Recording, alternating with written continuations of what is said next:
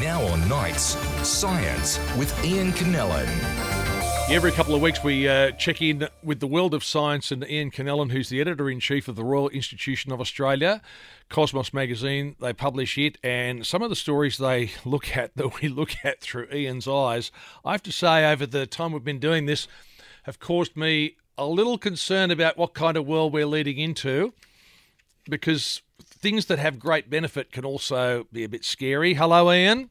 Howdy, John. How you doing? You know, we're talking now about biocomputers, so we're talking really about a kind of a brain, a real brain that's been, grown an addition, turned into a computer. Is that what we're talking about here?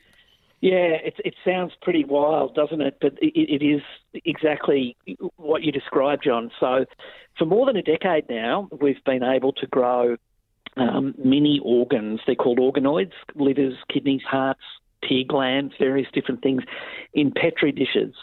In around 2010, 2011, Japanese researchers discovered how to turn mature cells back into stem cells. And stem cells, as you know, are the things that can grow into just about anything, which is why they're such a subject of interest to researchers. Fast forward a few years and people started working out how to turn stem cells into neurons, which of course are something that we need to make our brains work. Yep. And then step forward again and we start developing something that's known as organoid intelligence. Just last year, an Australian startup worked out how to, the startup's called Cortical Labs, out of interest, worked out how to turn these neuron organoids into a kind of a design that could communicate with a circuit, and they taught it how to play Pong, the old-fashioned computer game. Yes. It didn't have much memory, and it didn't last too long, but it was another step down the path to doing something more. Now they think that they've worked out how to make this organoid intelligence much more broad and intellectual, and now we're at the stage where people are starting to say, well, wait a minute, if it resembles a human brain, there are all kinds of ethical and other concerns that we're going to need to start addressing. Yeah. Now, they've done this, and we can all understand if you can make organoids of livers, kidneys, hearts. These are the things that will presumably one day be able to replace those that are there now. But the brain's a whole other story, isn't it? I've talked to brain surgeons on the program here, said 10-20% of the brain we understand, the rest of it remains a bit of a mystery. So all of this is taking us into really uncharted waters. Oh, it is. It is completely. And probably the last great frontier in medicine is the brain. For many decades now, each decade people have said this is the decade that will decode the brain. And yet it is such an incredibly complex organ.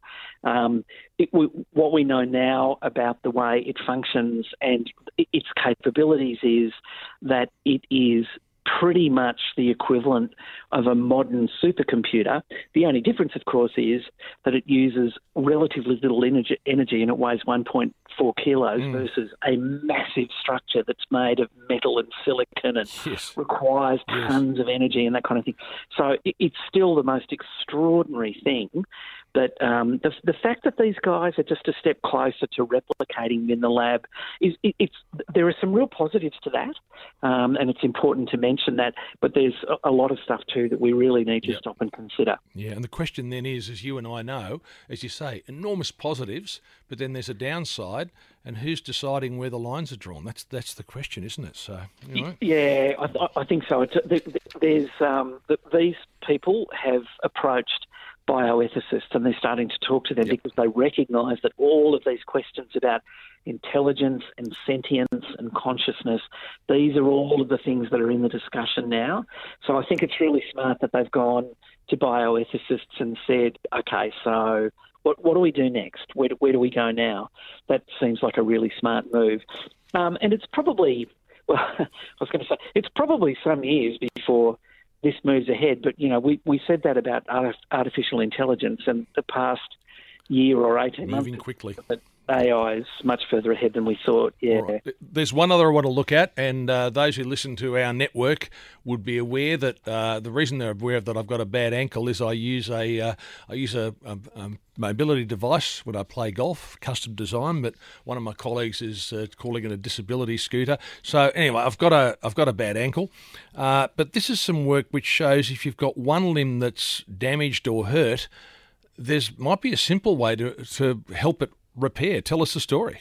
Yeah, so it seems. Look, there's a well-known thing in physiotherapy and medicine called the cross-education effect, John, and it's where exercise on one side of your body strengthens the other side. So this joint Australian-Taiwanese team decided that they'd take a closer look at this. And what they did was they got together a research group of 36 young men, 23-year-olds, all of them fairly sedentary, fairly desk-bound types. They put one of their limbs in a cast for 3 weeks, so they couldn't move it at all. And 12 of them did no exercise at all. 12 of them did what they call concentric exercise, so they lifted a weight. And the other 12 did what they call eccentric exercise. They lowered the weight. Wow. This has the effect of lengthening muscles.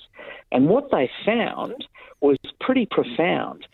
They discovered that, as you'd expect, the group of 12 that did no exercise lost condition and bulk in the muscle in the arm and the cast. The people that did the concentric exercise, lifting the weight, and they only did this twice a week, I should add, lifting the weight twice a week, they experienced a 4% loss in arm strength compared to 15% loss of the guys that did nothing. But the people that did the eccentric exercise, lowering the weight, they had a 4% gain in strength on average. Okay, so you lower the weight, not raise the weight. So you'd have to take it off a shelf and then lower it. Yeah, so imagine you've broken your left arm, it's in a cast, and you know that you're going to lose muscle mobility and strength. So the exercise that you do is lowering a weight rather than raising it. This has the effect of lengthening muscles, but it also has this mirror effect of helping your left arm, which is in the cast, to recover as well. In fact, the suggestion is that while you're immobilised, you can actually increase strength rather than lose it.